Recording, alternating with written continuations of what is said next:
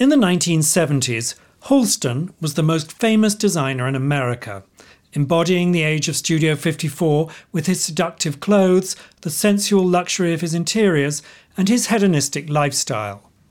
Halston inspired a generation of future designers, but none more so than Tom Ford. This is Hamish Bowles, and for Vogue's May issue, I had a chance to speak with Tom and Ryan Murphy, the Hollywood mega-producer who's bringing Halston's life to the screen in a 5-part series for Netflix that stars Ewan McGregor as the designer whose life was an inspiration and a cautionary tale. Here's an edited version of our far-ranging conversation. Ryan, I wonder how this project came to you, what excited you about Halston and his story and the arc of his career and life, and what made you feel this could be developed into a series? Well, it's funny because I grew up in Indiana, where Halston is from, surrounded by cornfields and churches. I always heard about two people from Indiana who had sort of gotten out of the state and gone on to bigger, glamorous things. And one was Florence Henderson and one was Halston. He was always sort of a big figure in my mind, or a representation of somebody who had come from humble beginnings and had gone on to do something incredible with his life. And I was always moved by him. Tom, when did you first become aware of Halston and his work, and what did that mean to you at that moment? Well, a little bit the same. So growing up as a kid, my grandmother always had W, which then was a gigantic newspaper thing. And so I was very aware as a 15-year-old of who Halston was. You couldn't not be aware if you cared about design in that time. I mean, the ultra suede, the suede dress he did, the luggage for Hartman. I mean, you couldn't miss it, in that period. And I moved to New York in the summer of 1979 and was lucky enough to just catch the end of that period. I think I have a book that has an amazing photograph, Tom, of you at Studio 54. Yeah, and boy, I look horrible in that picture. That was some sort of 20s party or something. My hair slicked back. I'm in some really, tuxedo. And yeah, so I knew all those people. I can't say we were best friends. I was an 18-year-old twinkie that was, invited when somebody wanted extra, cute boys around. But I did meet Halston a couple of times, and I went to his house once. I was, to say dating is not quite right, with Fred Hughes, who worked with Andy. Fred was in his mid-30s, and I guess I was 18, but we would periodically date or sleep together, whatever you want to call it. And we went by Halston's house to pick somebody up. And I walked in, and I remember just thinking, oh, my God, this is exactly how I want to live. So when that house came on the market a few years ago, a friend sent me a clipping. It had been redone by Gunter Sachs, who had bought it with Johnny Agnelli in 1990 when Halston died. I'm redoing the top floor of our house, mimicking that floor, all red on red on red on red, and mirror and mirror and mirror. It's got a big roof terrace. And so I know all of that intimately, as do I know the sofas and everything. I've been copying those Halston sofas and chairs since I was at Gucci. I've copied them in my own stores. But yet we spend a lot of time on that because it's one of the things I admire about you, and one of the things I admired about Halston is your surroundings matter. You create a world, and people are invited to a world. And I know that you do that in your stores. I mean, it's one of the first things that I was so obsessed with when I went into for the first time when I went into one of your stores for Gucci, was that you, like he, have an ability to sort of curate an atmosphere that people want to be in. And it's the details, like you do that, Halston did that. And are you going to do it exactly like Halston did it? Or are you going to? Yeah, more or less. We have all of the original. Paul Rudolph designed the furniture of the house. I mean, I don't want it to be a museum. So it's a great house. I'm really lucky to have it. It's amazing that I have it. And I love it. But anyway, back to your series. When I heard Ewan McGregor was cast, I have to say, I thought, oh my God, that's completely wrong. But he got it so right. It's incredibly convincing. Yeah, he was, to us, the only choice, the thing that was, I think that Ewan got about Halston was Halston sort of had a vision, I think, in his mind of who he wanted to be in life, you know, and he went after that, and he was self-created. And don't you think everyone who is successful in that way, I mean, most people invent themselves. I did. I'm sure you did. I mean, we have that vision, and Hamish, I know you did. We invent ourselves, and I think Halston did that, obviously. One of the things that was repeatedly said to him was, "You're from Indiana. Why are you speaking like that?" In his mind, he sort of, it was not affect, it was natural. And I think Ewan got that. And I think Ewan really connected with the pain of Halston and the longing of Halston and what it's about to be an artist and how confusing it is to have to be an artist and a businessman at the same time. And the power of a muse and how those people in those relationships run their course. Oh my God, is she beautiful?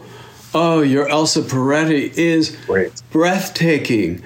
And I thought that was one really great thing about the screenplay, because I don't know that most films or most series or films about fashion really capture that, because you really do get a sense that, yes, it was Halston, but it was also his entourage of people, from Joe Eula and Joel Schumacher. Anyway, I thought the depiction of entourage and how important that is to capturing, Halston captured the moment.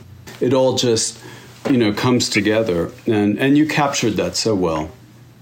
Also, that idea that a designer doesn't spring fully formed. No. I mean, is that something that you found, Tom, that sort of power of entourage and the idea of the muse? Of course. And absolutely. And the beginning, when Halston does his first ready-to-wear collection, and it's not a success. I mean, it takes you a while, too, to figure out your voice and to figure out what you want to say. Again, that's true, I think, with musicians, with often actors, with certainly directors and producers and writers. It can sometimes take a while to figure out who you are and what you do have to say. And do you know we're all the same age as when they all died? I mean, Halston was, I think, 57. Andy Warhol was 58. I'm about to turn 60, or, it was all, they didn't live so long. I mean, that moment was just so, I mean, Halston was really famous for maybe 10 years max. And that's kind of the way it works often with fashion designers, but that moment you captured very well. Yeah, it's also, we end with his death of AIDS, in the late 80s. And that idea of so many heroes and people being lost in that time, that informs a lot of my work. That is something that, I don't know what your personal experience with it is, but that is something that this generation will never, ever understand. I mean, I knew one of the very first people who, had AIDS in 1981, then it was called gay cancer. And when Richard and I, we've been together since 86, when we would have a date, our first few dates, I would go uptown to visit my friend who was dying in the hospital. He would go to the different hospital to visit his friend that was dying. It was just so brutal. You'd sit at a party, you'd look across the room, and the light would hit a friend in a certain way. And you knew. And the next time you saw them, of course, there was a sore on their face. Richard had throat cancer in 1988, and we'd been together about 2 years, and we both had HIV tests at the time. They had not been around that long, and so we both waited to see. And I remember Richard calling me, crying with joy that he only had cancer. He was like, it was stage 4, and he was like, oh my God, I only have stage 4 cancer. Which was, better than having AIDS at that time. And I kind of wish in a way that the current young generation could fully understand what that was. And I don't think they'll ever be anyway, because now, you take a pill and it's very, very different.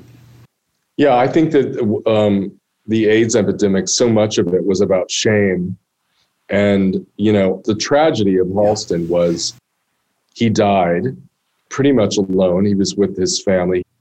But he felt sort of exiled, not just from the fashion world, but from the entire world. And one of the most moving things we have in the finale is one of his last acts was he bought a Rolls-Royce convertible, and he had a driver, and he just went up and down the Pacific Coast Highway, sort of for the first time in his life, being inspired and not having to translate that inspiration into a collection.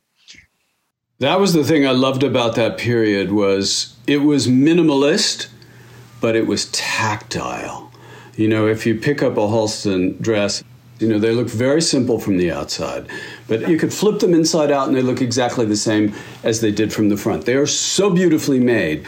And everything then, at that moment, in the sort of mid to late 70s, it was streamlined, but it was glamorous. It was, marble, or it was glass, or it was fur, or it was velvet. If you touched anything, it felt very sensual, very sexual, even though it looked very clean. And that aesthetic for me is still my aesthetic today. It made such an impact on me.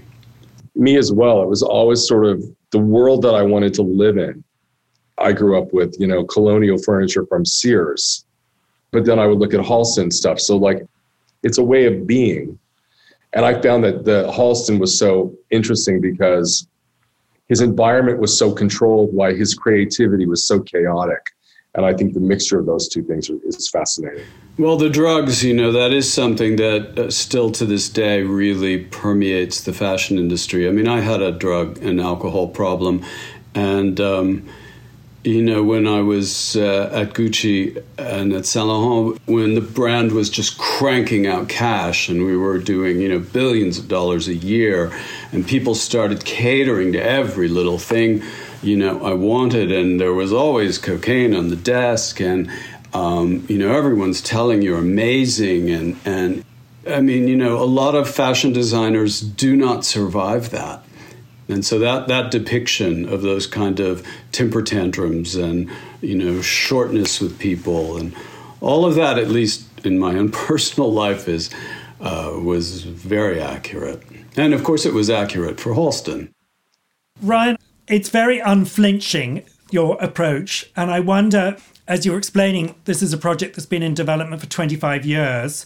Do you think you could have been as unflinching in the early days of the genesis of this project?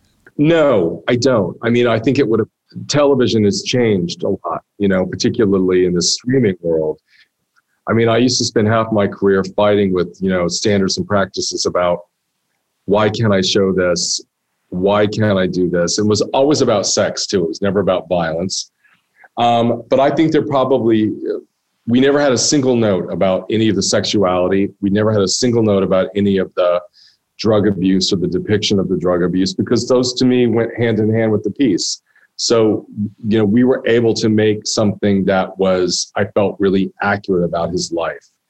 I felt the sex was very tame. You did? I mean, I'm sort of kidding. I'm sort of not kidding.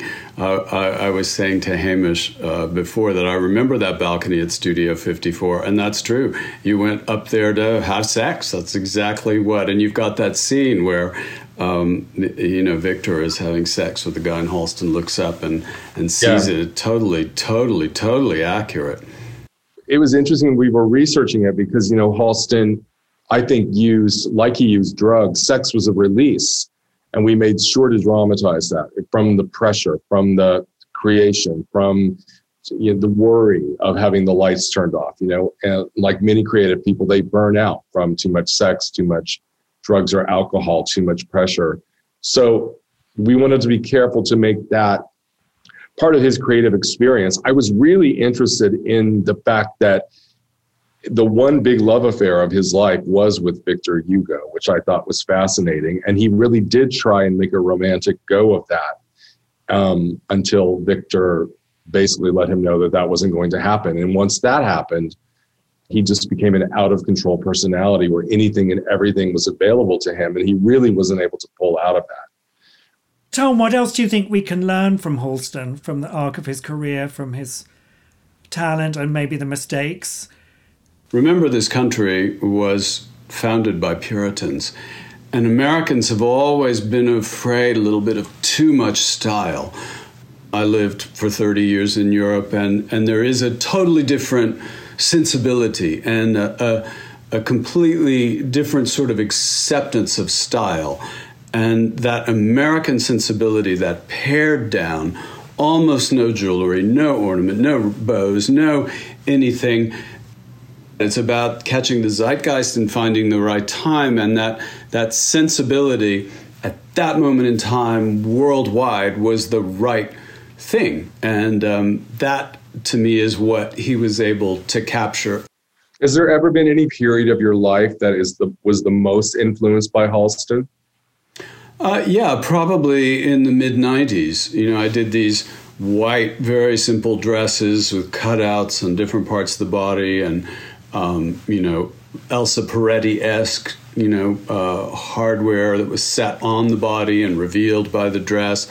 You know, I went to architecture school, and my degree is in architecture, and I was Miesian. Mies van der Rohe was sort of my God in a way. And the thing about Halston is you get to have the severity of that minimalism.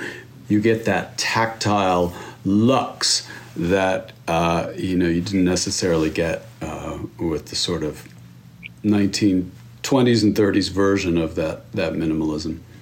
My urban aesthetic is very definitely still that kind of 70s, very glamorous, slick, lacquer, glass, luxurious minimalism. I feel the same. I feel like I never got away from that influence that I loved when I was 13, 14, 15. You don't. The first time you see beautiful things when you're growing up, I think that aesthetic stays with you. The very first time you see a beautiful house or a beautiful apartment that you just, that moves you, or a beautiful woman or a beautiful man, that forms the sort of core of your, the same way the food you ate as a kid. I mean, give me a Hostess Twinkie and I'm pretty happy, still to this day. We as Americans say, oh, that was the Battle of Versailles. That's when we won the Battle of Versailles. That's when American fashion took over the world. Liza's performance, and at that moment of her career, and there in that theater, fashion is theatrical, and it is, not so much the clothes. It's who's wearing the clothes and what they're doing in the clothes. And I'm not taking anything away from the clothes. I'm just saying, when I have a show, I think very much about the theater of it. What is the music? How does it feel? How does it look? What world are you creating? And that world that you created in that episode, and I liked that you had Joe Eula painting the, Eiffel Tower, because, of course, famously in the fashion world, and everybody wouldn't know it, he had made it all the wrong size. I thought it was brilliant. One of the things I loved the most about that sequence, and indeed the entire performance, was about the relationship between Halston and Liza. It's in her kindness and his kindness towards her, and sticking with someone through thick and thin. That was part of the heartbeat of the piece, is that. And before we shot, Ewan got to go meet Liza and talk to her about Halston. And it was a very private conversation, but a very emotional, heartfelt one. I'm glad that we get to bring that relationship forward, because I think people forget about that relationship and how both of them were such amazing powerhouses at that time, And also that period of time, too, people forget about this, about Halston, but he was one of the first to demand African-American models in all of his shows, which at that point was really not done. And he demanded it and nurtured many of those relationships with women like Pat. And he was so vanguard. Pat Cleveland, used to twirl down the runway, and I was lucky enough to photograph Pat myself, maybe about 10 years ago, and I felt like I was taking cocaine again. I mean, she was so fast. It was just, I left after shooting her for 3 hours with her in front of the camera, and I just thought, oh my God, this is why everyone wanted to work with her. This was why, she has this amazing energy. And, back then fashion models smiled and they looked joyful in the clothes. They didn't look miserable and depressed in their $30,000 dress. we worked really hard to show a full portrait of not just a fashion designer, but what it's like to be an artist and the temptations of that. And the temptations when the world tells you yes, yes, yes, yes, yes, and then suddenly a real hard no. Let's hope we never get that hard no, Ryan. Never the hard no. Never.